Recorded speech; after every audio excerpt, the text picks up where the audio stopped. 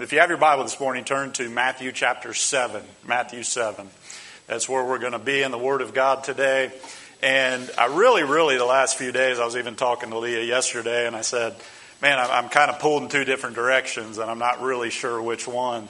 And as I continue to pray throughout the day, the Lord led me back to, I thought last week would be our last time in the thought of road trip. Everybody say road trip.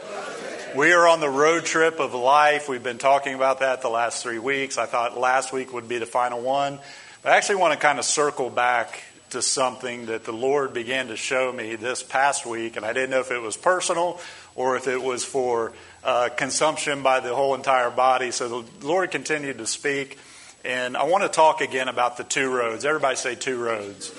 Look, there's one road that leads to destruction, the Bible says, and there's one road that leads to life and the blessed life. And as we've talked about that over the last few weeks, I want to circle back to this thought of there being two roads, because let me kind of lay out what the Lord showed me and look in the Word of God, because anytime the Lord shows you something, it's got to line up with God's Word. Amen?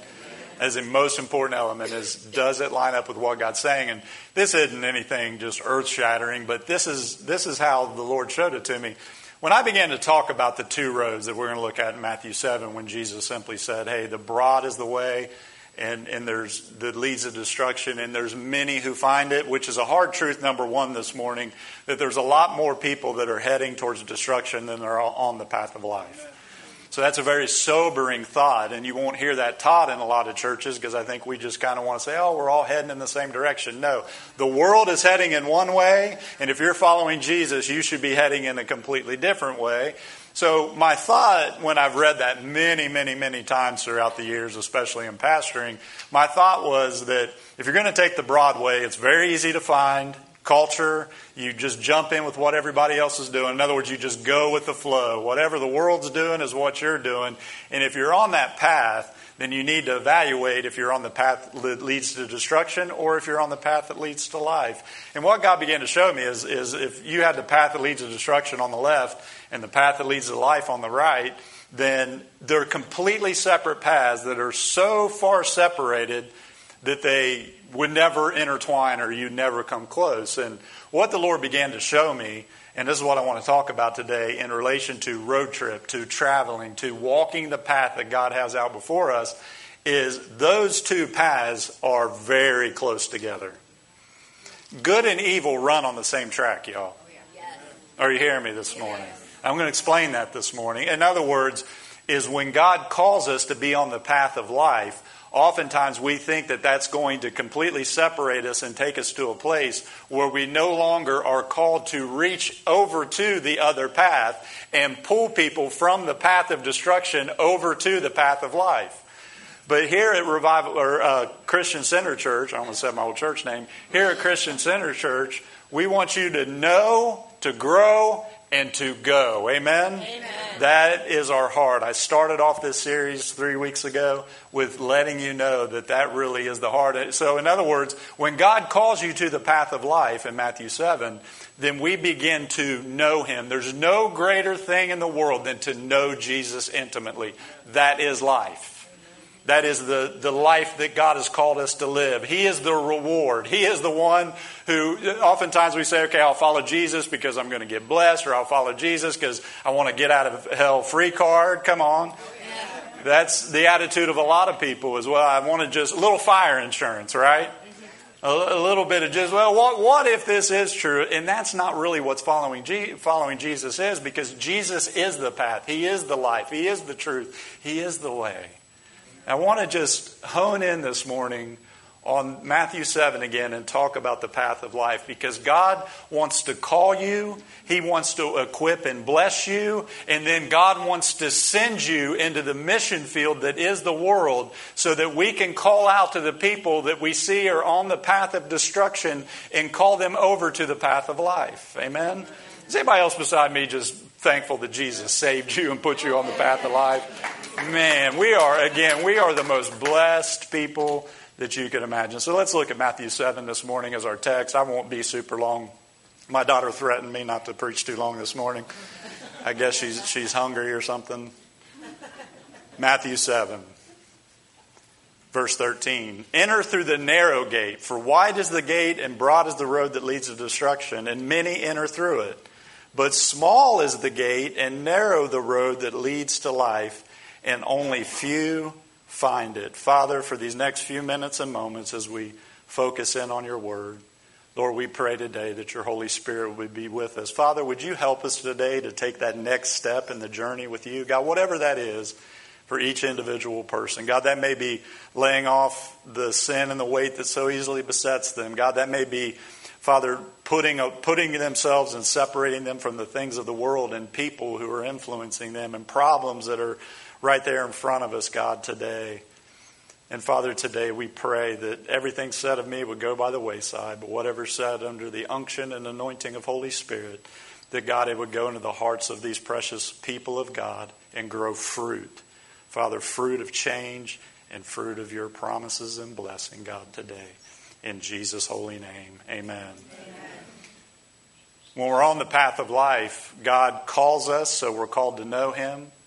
God wants us to be discipled, so that's where relationship with other believers, that's where Bible studies, that's where all those things come into play as we begin to grow in our faith. But oftentimes we stop there and forget that when God called his disciples, he called them, literally it says in the word, he called them to be with him.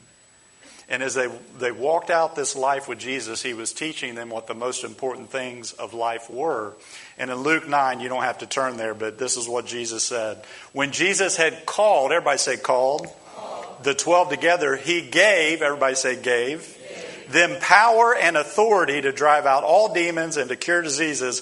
And he sent them out to proclaim the kingdom of God and to heal the sick. So I want to point out there, he called them, he gave them, and then he blessed them with power and authority and sent them. So he called them, we're called to know him.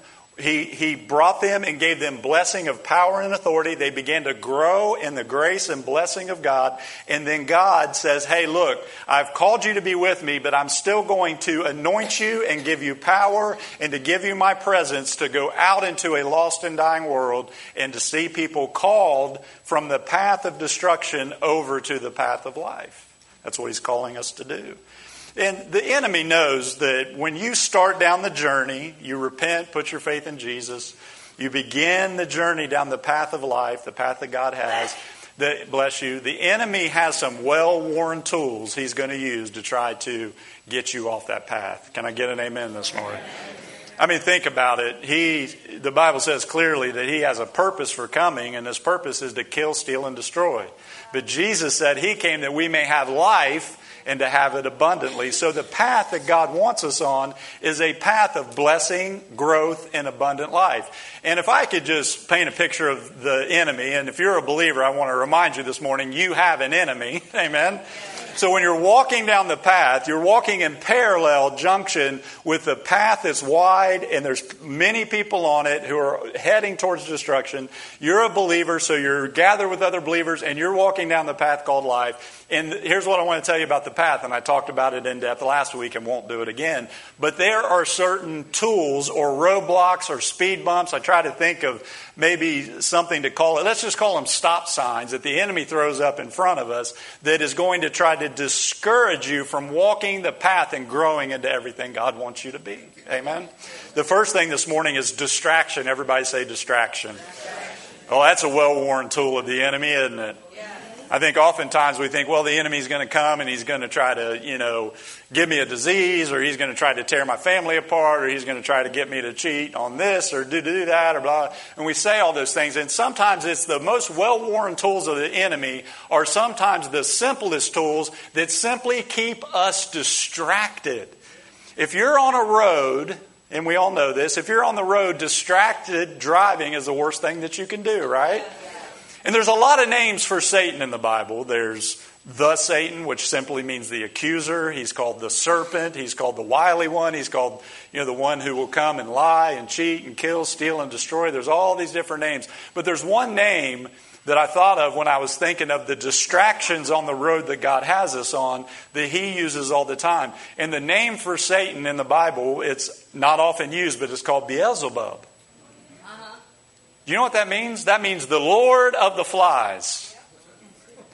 A fly won't kill you, but a fly will distract you. Amen? Oh, come on. You ever been sitting and there comes a fly? It's like you're not paying attention to anything else or your food or anything. You are now distracted because of what you see, when we are to keep our eyes on Jesus, you are to keep your eyes on God's glory and God's goodness and His blessings in your life. And we're to keep our eyes fixed on Him, because you can never get down the road trip of life unless you have a fixed point that you're traveling to.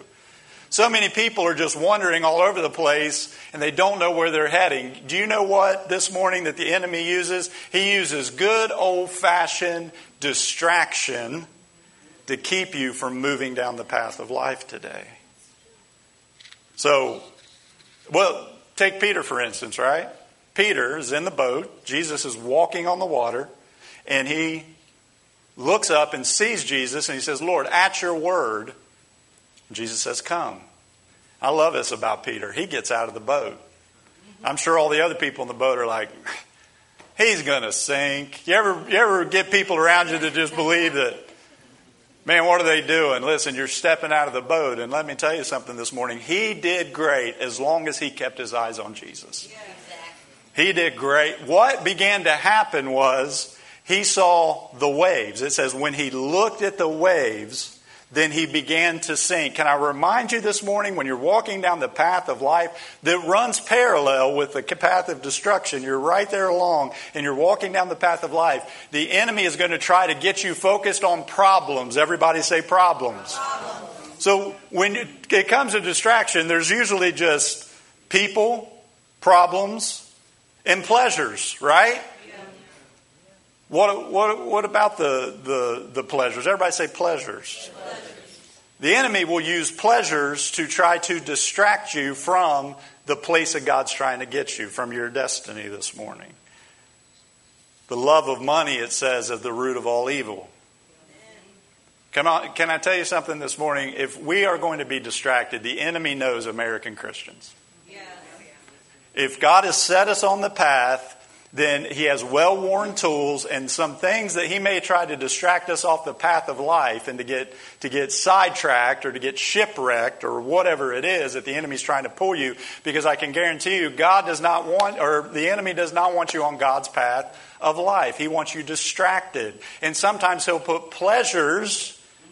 If problems can't get you, come on, then he's going to try to use pleasures. Listen, just because it comes attached to a dollar bill does not mean it's God this morning. Are you hearing your pastor?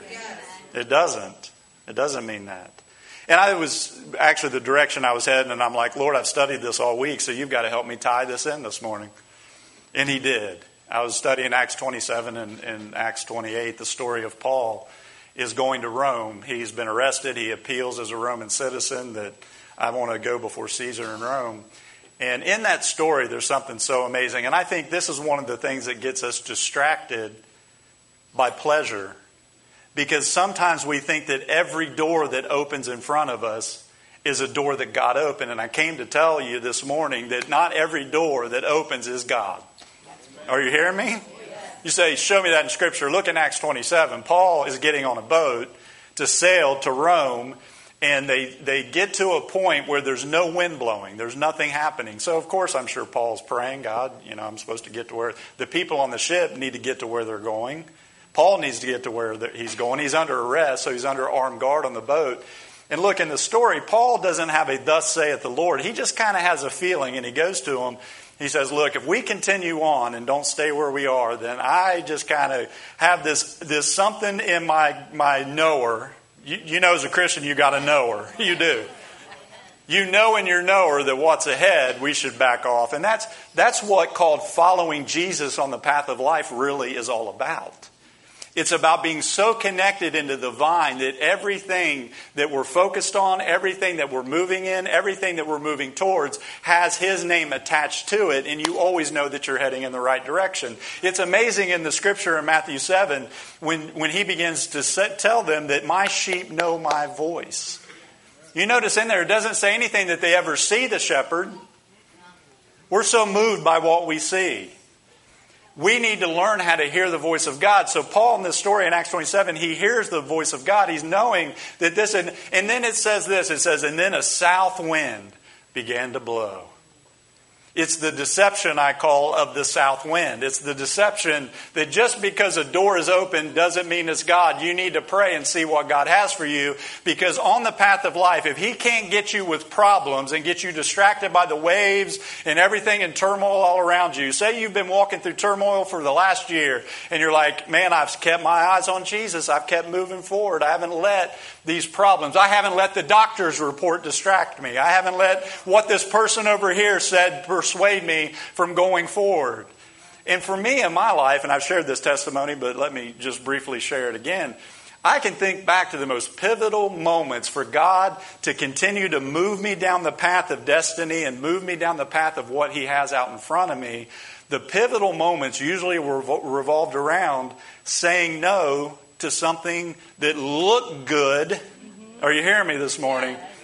But just because it's good, church, doesn't mean it's God. And when you're on the path of life, what you want to be on is a path that leads to everlasting life. And I've shared this testimony before, but I was in business for myself for an entire year. The man who trained me was a landscape architect, and he had trained me and showed me how to do designs, and he would actually refer jobs, because if they weren't huge jobs with his big crew and company he worked for, he would farm it out to me. So I was getting a lot of my business from him. And towards the end of going into the next year, he met with me. We're sitting in the car and we were talking, and he simply said, hey, I'm going to bring my crew. I don't like where I work. We're going to, if you want, we'll go into business together. It would have quadrupled my business within 1 year. Maybe even more. And this man was not a believer. And I had just become a believer. And me just becoming a believer, I was dangerous. Everyone was going to hell but me, y'all. Everyone. And I had him in the car, and I'll never forget this. I've shared this before. I had him in the car, and I reached over and I locked the door. I had a captive audience. He said, I can just lift up the thing and get out, right? I said, well, I'm just making a point, So I'm pouring out my heart to somebody who's not a believer. And this is what I said. I don't know which direction to take. So out in front of me, I had a purpose. I had a path. And the enemy, unbeknownst to me, because in my mind, and that's why we can't trust our mind, we have to hear the voice of the Holy Spirit. And in my mind, I thought, man, I've been serving God a whole year now. The blessings are coming. Get Jesus on that main line and tell Him what you want. Jesus, I want a big business. But God had a call on my life. And listen to me, if God opens a door for you to be blessed in business, listen, that's God and He wants to bless you. I'm talking about this man right here. And the distractions that the enemy uses, he's Beelzebub, the Lord of the Flies. So he's going to put all these things around you to obscure God and what His plan and purpose is. And you have to fight through all that spiritually in order to see what He wants clearly. And it was a man who did not know Him that I was witnessing to that looked over at me and he said these words. He said, doesn't it say in the Bible that God can't serve money and God? And boy, you talk about just a cut. It was in that moment, shortly thereafter, as I prayed and got counsel, and I sold everything I had, began to move down the purpose and plan God had for me. My point is that just because something is open in front of you doesn't necessarily mean that it's God. And God in His mercy, listen, when you just say, God, I need to put this in your hands. When the door shuts, don't get upset. Look for the other door that He has. Amen. And most of us need to learn on the path that we're on that when you're in the hallway and there is no door open, just praise Him in the hallway till it does. Because Paul's on this journey and he's surrounded by people and he's like, look, I don't really think that.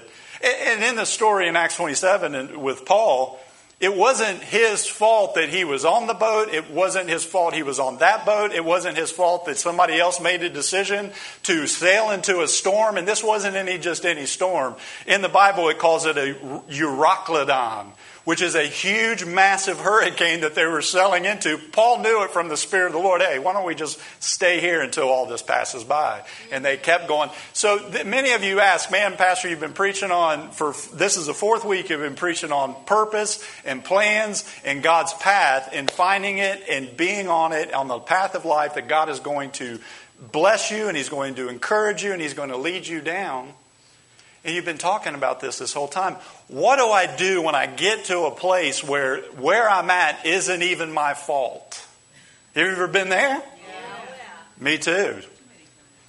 So, what you do is you trust God. You trust Him that even though because in that story, he gets shipwrecked. And it wasn't even his fault. Did he complain? Did he murmur? Did he get upset? No. He continued to trust God, that God is a big enough God to work everything out. Because if He can't get you distracted over here with the problem, then He will get you distracted with the pleasures. Amen? Amen. That doesn't mean God doesn't want you to enjoy life. God does. But if you're not careful, you can become, like he says in Romans, where people begin to worship the creation rather than the Creator. Sometimes we worship our blessings more than we do the blesser. Come on, somebody. Yeah. And that's not the path of life. That's not the path God desires for us to be on. So, again, when you're walking down the path, you're walking parallel right next to the path that leads to destruction, which many people are on. And God wants to empower you and anoint you and give you a destiny that understands He's going to give you these things so that we can then go over to the path of destruction and begin to call people over into the path of life. Amen? So if He can't get you with problems, He'll try to get you with pleasure. And if He can't get you with pleasure, what else is He going to use? I'll tell you what He'll use. He'll use people. Everybody say people. Listen. The enemy will use people to keep you from walking in the blessed life. And look, I didn't use this illustration necessarily last week, so I thought of it during the course of this week. It's the reason I kept kind of being led back to do this today. I talked last week about the people of Israel being delivered from Egypt, and they're walking a path. They're on a road trip.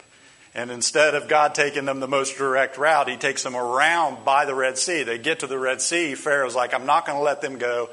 So the enemy is barreling down on the people of Israel. In other words, have you ever been in a situation where you know your back's against the wall? You know that things are difficult. You know things are hard. You know things are looking like they're not going to turn out for the best. And what the enemy will do, and I'm telling you he will do this, is it's when you're at your most insecure, is not when the enemy sends somebody to secure you.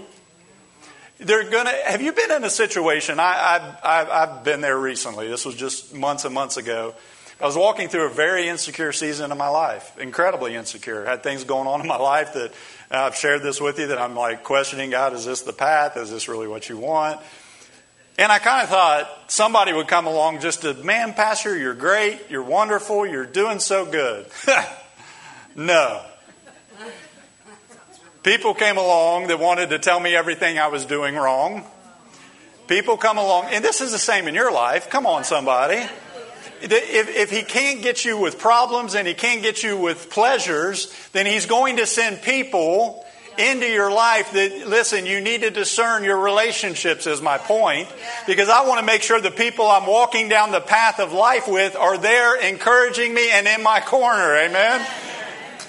My goodness, in the world, on the path of destruction, you're going to find plenty of people that are going to nitpick and point out your flaws, but we don't serve a God that nitpicks and point out your flaws. We serve a God that's going to put people around you that are going to encourage you. I think of Jonah, people like Jonah, called, had a purpose, God was wanting to send. And it's interesting in the story of Jonah, it says, and he went and paid for his own ticket on the boat. When you're going your own way, you pay your own way. When you're going God's way, it's His bill. Come on, I'm telling you. Am I right, Ginger? I think of Nehemiah. The story of Nehemiah is amazing, and it's where the enemy will use people to try to discourage you from accomplishing what God wants you to accomplish. And in the story of Nehemiah, listen, this is what we're talking about on the path of life. God gets you on the path of life. Your first step is to know Him, to repent, put your faith and trust, and then you begin a relationship. And then the path is a journey of growing. And I'm not even scratched the surface of growing in 26 years of walking with Jesus. Anybody else bear witness to that? I've got so much more to do and so much more growth to have. But in those moments, as you're walking with Him, He's going to call you to reach out and go over to the path and begin to declare His word. And Nehemiah was somebody that was anointed with power and with presence and with purpose. And the king says, I want you to go back and I want you to rebuild the walls of Jerusalem. And they're right at the halfway point. So oftentimes, halfway in our journey, the discouragement comes instead of the encouragement that we think will come. Can I encourage you this morning? When people come with discouragement, look to God and His Word and allow Him to encourage you by His Holy Spirit. Because in the story, there's a guy named Sanballat. Sanballat. And he shows up halfway through the building process, and it's amazing because when he shows up and it says, in the scripture it says, and he began to mock the Jews. To tell them how weak they were, to tell them how they would never finish, to tell them that there was no way that God would ever use them to rebuild Jerusalem. There's no way that this would ever happen. And isn't it interesting to you, because it was to me, that you would think when the enemies show up to try to get them to stop, they would have had war break out and they would have pulled swords and attacked them and tried to kill them. But I want to tell you something spiritually this morning. The enemy cannot kill your destiny. Only you can choose not to follow the path of your destiny. And along the way, you're going to have people that aren't going to come along and say, man, I think you're doing great. There will be seasons when you have the enemy put people in your path that are going to try to mock you, scorn you, and try to look down on what God's called you to do. And I'm telling you, we can be like Nehemiah, because Nehemiah just looked back at him and said, you can talk, you can roar, you can spout all your lies, but I know who my God is and I know what He called me to do. Amen. Because listen, the enemy can't kill you. He can only try to intimidate you. And it's at the very moment when you feel like you're so beaten down that the enemy's going to send people around. Yeah, you should really give that up. You know, God told you this. Listen, I'm speaking to somebody right now. God told you this 30 years ago, and you have given up on that dream. You've given up on that promise. Can I encourage you today? Some of the things, whether it's 30 years ago or you found something out a week ago, I want you to know that God is faithful and the devil is a liar. Yes. As you walk down this path, you've got to understand that if the problems can't distract you, Beelzebub will get all the problems waving around you and just, listen, in all those stories that I just related, let me tell you what the key is. It's the voice of God in your life. Because when the storm, Jesus gets in the boat and he speaks to the storm, peace, be still. So if He can't get you with pleasures, listen, we are in this world, but we're not of this world. Being in this world means that God wants you to enjoy. I've preached on this multiple times. What a beautiful, gorgeous, awesome world that we live in. Amen? We're blessed. We get to enjoy our family. We get to enjoy our life. We get to enjoy all these parts of our relationship with God. We're walking down the path of life. But I get concerned about myself and anybody else when we're walking down that path of life and we don't understand there's another path that runs parallel that there's many still walking on. And God died for them. Amen? God loves them. God's plan is to get you on the path of life, grow you, anoint you, and give you a purpose so that you can begin to call out to the people that are on this path and say, hey, it's much better over here. And if He can't get you with pleasures, then He will sometimes allow people. So my point is, be careful of the voices that you are listening to. Young people, if you're still in here, be careful of the voices that you're listening to. Be careful of the people you're surrounding yourself with. If you're visiting here, I want you to know the church that you found yourself in this morning, we're going to be your biggest cheerleaders. Amen? Amen. I'm like the Rocky movie. I'm Coach Mick, y'all. Come on. Get up. Get moving down that path. Beep, beep. Beep, beep. When I'm walking that path, I'm looking for God's red light, yellow light, or green light. And God, Lord, forgive me, and y'all forgive me. This is just the way my brain works. But when I pull out of Sugar Mill Woods where I live and I turn right on red, which is legal, I ain't no lawbreaker, y'all. When there's no cars coming and I can safely turn right on red, I'm sorry, this is the way my brain works, but I know if I drive and it's not speeding too much, if I drive a certain speed, then I can catch the light by Walmart on green. But y'all, lately, I promise you, I feel like there's somebody in some control room somewhere, Brett, that has a camera that's like, here comes Jason Hanks. Turn it to red. And as we're walking down that path, when you're praying and you're asking God, God, is this the direction? Am I continuing on the path of life? You've got to pray and say, God, if I need a red light, give me a red light. God may give you a caution light. Amen? Remember, it's a relationship.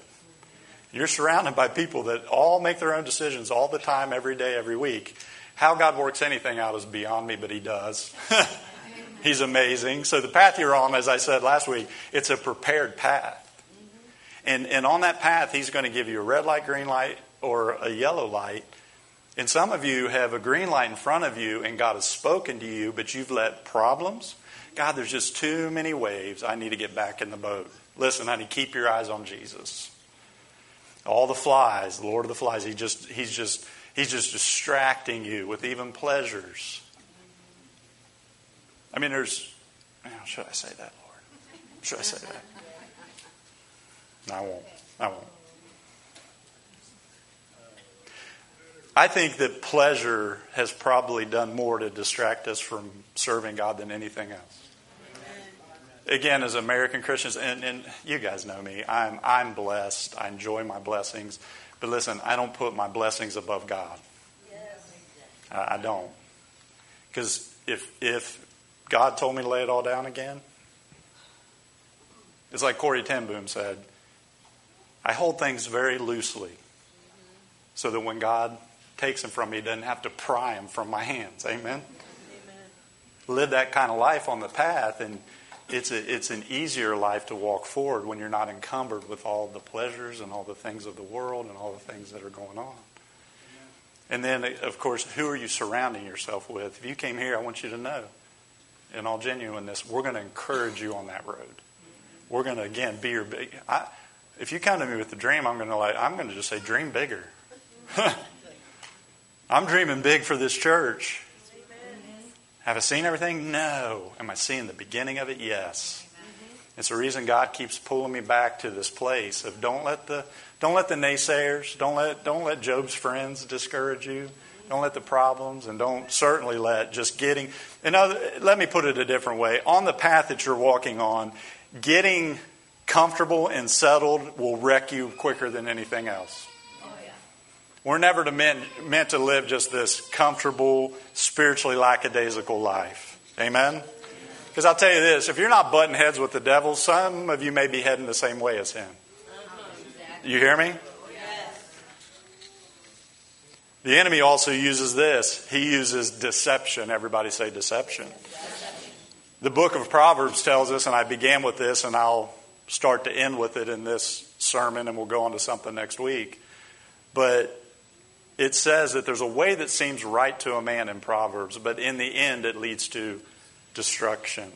In the book of Galatians, it asks the question, who bewitched you? The word bewitched just means you got swindled. There's a lot of swindling going on in the world with half-truths. Amen? A lot of swindling. That Nigerian prince did not send me my $10 million a few weeks ago. And I'm mad. I'm upset, y'all. It's amazing how we get caught up in deception. I'm talking all of us, isn't it? I mean, my own daughter, a few months ago, was telling me something theological. And I said, where did you hear that? And she said, TikTok. I'm like, girl, do not get your theology from TikTok. As I'm teaching my kids, a lot of followers doesn't mean that it's true. Because I read Matthew 7 and it says, many are on the path of deception. And there's only few that find the path of truth, which is God is true. Let everybody else be a liar. So there's deception that comes in. You know what else gets us? Is procrastination. Oh, honey, I put the pro in procrastination, y'all. I mean, I do. But on the path that God has for us, oftentimes we say, and I'm going to say something in just a few minutes as we take communion. As a matter of fact, if our guys can go and get ready, if Jacob and Alexis, I'm going to start to bring it in for Lanny. We're going to do communion this morning. Is that good? Amen. We always do it on the Sundays that have an extra Sunday in it. And I know we did it just on Wednesday a few weeks ago. But right here, procrastination, because listen, I want to tell you and you know this, but let's get it in our spirit this morning. Tomorrow is promised to none of us. Here today, gone tomorrow. The Bible says life is like a vapor. I turned 50 in April, and I'm learning that Leah and I talk all the time. We're like, we blinked and we have a senior in high school. I know many of you are in the same place. It's like, boom, your kids are going off to college, your kids are going off to full-time work. And I know many of you have experienced that, but you start to get up in years. And you have all those people telling you, don't blink, it goes so fast. And you're like, man, I'm still changing diapers. I want it to go fast. But in procrastination, what the enemy begins to do is just distract us to the point where, again, if he can't get you with the problems and he can't get you with the pleasures and the people, and if he can't distract you with that, then he just gives you a false sense that, well, if God's given me this purpose, then, well, I'll just do this over here, and surely when he desires for me to do it, it'll just be there. And listen, walking with God is not that way. When you see an opportunity, you need to jump on the opportunity during the lifetime of that opportunity, right? And that's really what procrastination means. Procrastination assumes the current opportunity in the present will be available at a different time. And it won't. You've procrastinated and said, oh, I'll give my life to God tomorrow. I think are some of the scariest words in the Bible when Paul is talking to one of the kings, and he says, Paul, thou hast almost persuaded me to become a Christian. I wonder how many almost Christians are on the path of destruction this morning. Because we think that we can procrastinate the will of God. The Bible says today is the day of salvation. Amen. Today, if you hear his voice, do not harden your hearts as in the rebellion. Today is the day to get on that path. So ultimately, if we can overcome the enemy in those areas, then what God desires to do is to give you a purpose, to give you power, just like he did in Luke 9, where he said he called them to be with him, he brought them together, and he anointed them and sent them out 2 by 2 to go over to the road that leads to destruction. We're in the world, but we're not of the world. We're still in the nasty here and here, and most of you are so focused on the great by and by that you have forgotten that we have a job and a mandate and a purpose to be powerfully anointed, because we have an enemy that's trying to drag people to hell. And if your theology says, well, God ordained them to go to hell, so that's just fine. No, God so loved the world that he gave his only begotten Son. So he's given us this mandate, this purpose, the path of life to share with others of what God wants to do. So what is the blessing? Everybody say blessing. Blessing. Jesus called these disciples to be with him. And not just those disciples, but we see crowds of people. In church, there's nothing worse than just staying in the crowd and missing Jesus. The invitation he's giving to this church in this season is, come be near to me. Come pursue me like never before. Come and grow like you've never grown before. This is a season, I believe, of God's blessing and growth. And he calls these disciples to be with him for 156 weeks. They walked with him. They talked with him. They saw the blind eyes open. They saw Lazarus raised from the dead. They saw 2 loaves and a few fish feed thousands of people. They saw the miracles. They saw his wisdom. They saw the life of God that was placed within his Son, the Holy Spirit upon him and in him. And he went about doing good and healing all who were oppressed by the devil. They saw this. And I'm going to take you a different direction, because I sometimes think when we begin to talk about things like purpose and power and anointing, that we then begin to think, well, then God's going to put me on this great platform and I'm going to speak to tens of thousands of people. He may do that, but can I tell you that what mostly my life has been is just one of simple obedience every single day? It's like when God called me way back 26, 25 years ago. It was like I saw things that God was going to do in my life and my ministry that I've still not seen the complete fruition of. So I'm still believing God for what's out ahead. And look, y'all, I mean, I'm telling you the truth. It looked like $1 million vision. Still does. What I didn't know is that He cashed in the $1 million and gave me sacks of quarters. I'm telling y'all. And every day I have a couple dollars in quarters in my pocket. And as I go around, it's just blessing people. Listen, and serving people. If you want the key of the path that God would desire for you to be on, I'm telling you, the key is paid with sacrifice and service. Because when Jesus called all them to be with Him, for 3.5 years, He's walked with them, He's talked with them, they've seen the miracles, and we're getting ready. Guys, go ahead and start passing out the elements, because I want to tie this in this morning with the service. I had already prepared my message, and then Faith reminded me that we were having communion. I said, well, this is perfect, because this is where Jesus showed them what the true path of life is. They'd walked with Him, they'd talked with Him, they'd been with Him, and here He calls them. In John 6, chapter 6, He's got all these people with Him in a big crowd. And in John 6:66, it says, literally, it says, and they turned away and followed Him no more.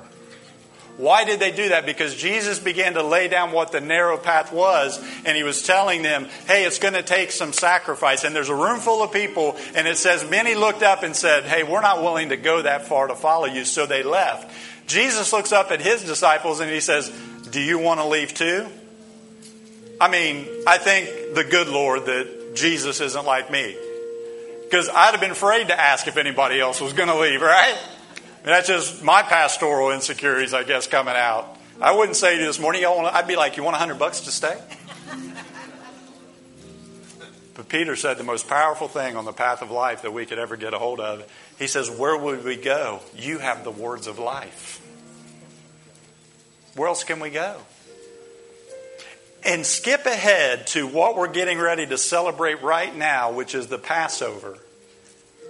A few chapters later, in every single gospel, Jesus is with His disciples. He knows that He's going to go to the cross. He knows that He's going to go and pay the price for man's sin. And He's gathered together with His disciples. And listen, this is what's astounding, is that they had all continued and still been arguing about who was going to be the greatest in the kingdom.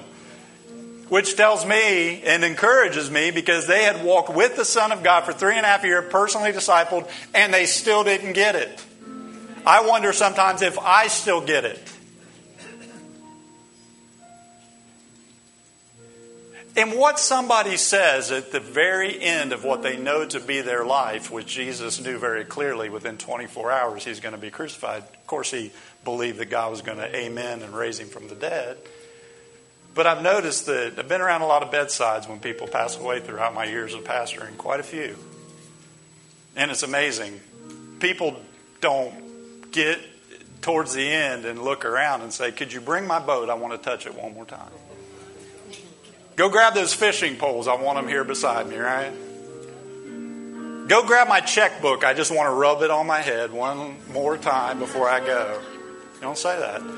Ladies, I won't leave you out of this. You're not going to say, I want those pair of shoes. I just want them here close to me you call for your family. You call for an old high school friend that you've lived life with. In other words, you desire to pass something on that you would say would be the most important words of your entire life to say to somebody, because you know that your time is getting ready to expire.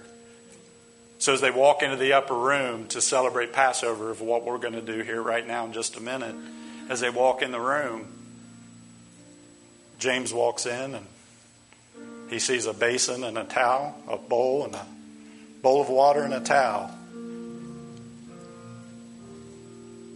He walks past it and thought, well, if Jesus loves John so much, let him wash everybody's feet.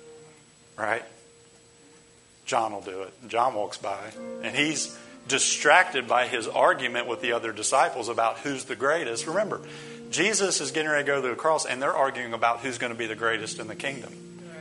So on the path, listen, the path that is life, if you want to find the path that is life, then you've got to find the path that is sacrifice. Amen. If you want to find the path of life, and here's simply what it says. Everybody else said, no, that's beneath me. And I love this part, and this is what we're going to celebrate here in just a minute. We're going to celebrate the body, and we're going to celebrate the blood. Beautiful. Everybody else walked past it, and I love this because it said, again, to end our series on road trip, there's a broad way that leads to destruction. There's a narrow way. Few find it. Few find this path. Again, especially as American Christians, because I think we think a lot of things are just beneath us, right? Jesus, knowing where he came from and where he was going, took the bowl, took the towel, and began to wash each other's feet. We think that the path of life, and it does, it's got blessings, it's got encouragement, it's got wonderful victories and growth that we experience because every time we take a step down that path, I want you to know that the path of destruction runs so closely to the path of life that the enemy is then going to withstand you every step that you try to take. Don't get it mixed up. If you want to go down the path of life and grow spiritually, you're going to have to learn how to fight. Amen. And secondly, you're going to have to learn how to serve. Yes. You are. Let the greatest among you be servant of all. So if we want to reach the people on the path of destruction, we can yell at them. We can point out all their faults and their sin and their wrong. And there's nothing wrong with that, because how will they know the truth unless somebody presents it to them? Amen? Like Rich's book. It's a book of truth. It's apologetics. It's okay. But can I tell you what I've seen more fruit out of than anything else? Is when I lay aside my own procrastination. I lay aside my own problems. I lay aside all those things that are trying to vie for my attention. And I just get back to the simplicity that I'm first and foremost on the path of life, called to serve somebody else in some form or fashion. And listen, how will they know that we are his disciples? Because of our love for one another. Because of our service to one another. Because of how we sacrifice our own will so that we can serve and love God. Amen? Amen? I invite you to stand as we are going to take communion here in just a moment. I'm going to ask Alexis and Jacob to be ready to lead us in a worship song. Don't know what you come up with, but I believe the Holy Spirit will lead you and guide you.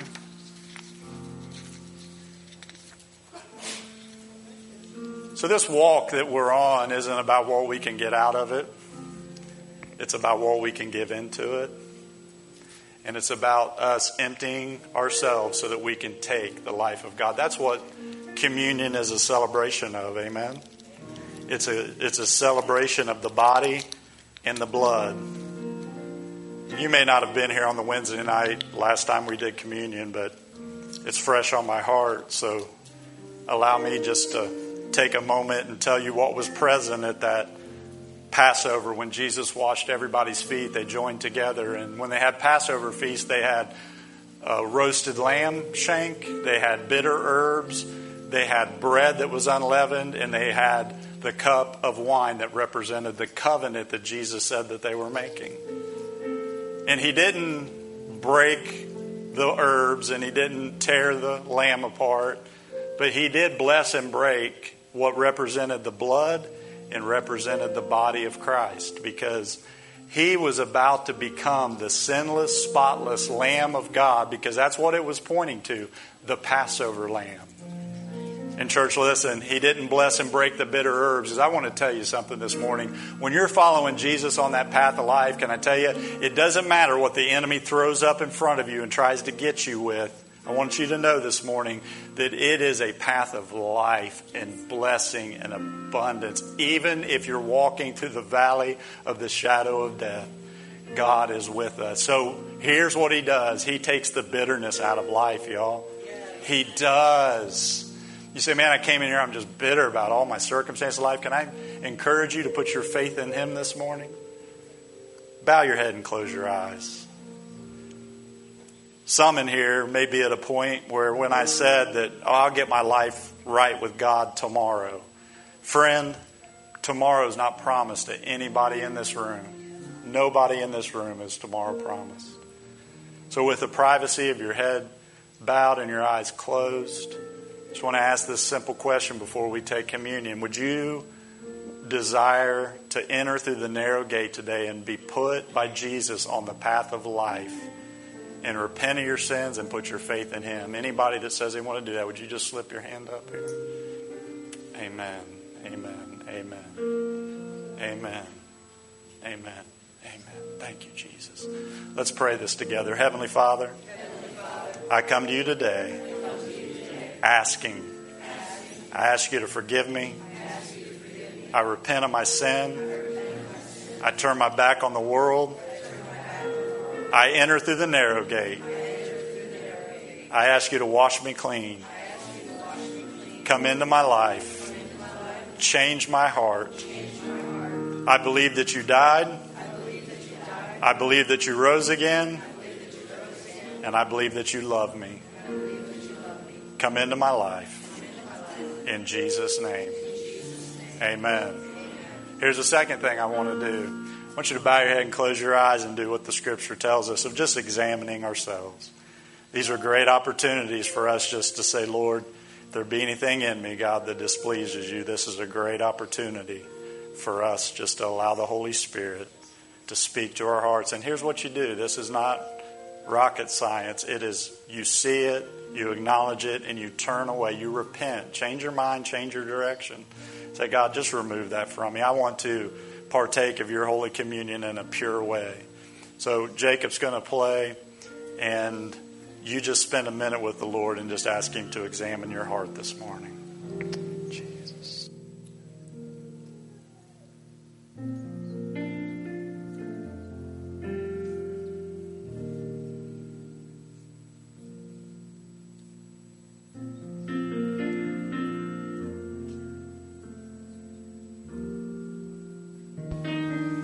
1 Corinthians chapter 11. For I received from the Lord that I also passed on to you. The Lord Jesus, on the night he was betrayed, took bread, and when he had given thanks, he broke it and said, "This is my body, which is for you. Do this in remembrance of me." Father, we thank you for the body today of your Son, Jesus Christ. We honor it. We thank you that, God, his body was broken so that we may be healed. Father, I pray specifically for those right here in the congregation that need a touch from heaven in their bodies. That, Lord, as we honor your body, as we come together in unity, that, Father, those who are partaking at home by way of the internet and those who are here today, Father, we pray that this will be life to us. It would be life-giving. We honor your body. It was broken for us. God, we honor it. And I ask you to heal each and every person, not just physically, but, God, heal hearts today. Lord, there's somebody and maybe several here that your heart's just shattered. The Lord wants you to know that he's putting it back together lovingly and with careful hands. He loves you so very much. Lord, we thank you for the body of Christ. We partake of this today as a symbol of your body. You might partake of the bread. Thank you, Lord. Thank you, Lord. In the same way, after supper, he took the cup. Lift that cup up in front of you, saying, "This is the cup of the new covenant in my blood. Do this whenever you drink it in remembrance of me. For whenever you eat this bread and drink this cup, you proclaim the Lord's death until he comes." Lord, we honor your blood right now in this moment. God, we're so thankful that you sent your Son that his blood would be shed so that we can be forgiven of our sins. No blood, no forgiveness. So God, we thank you today and remember the sacrifice upon the cross.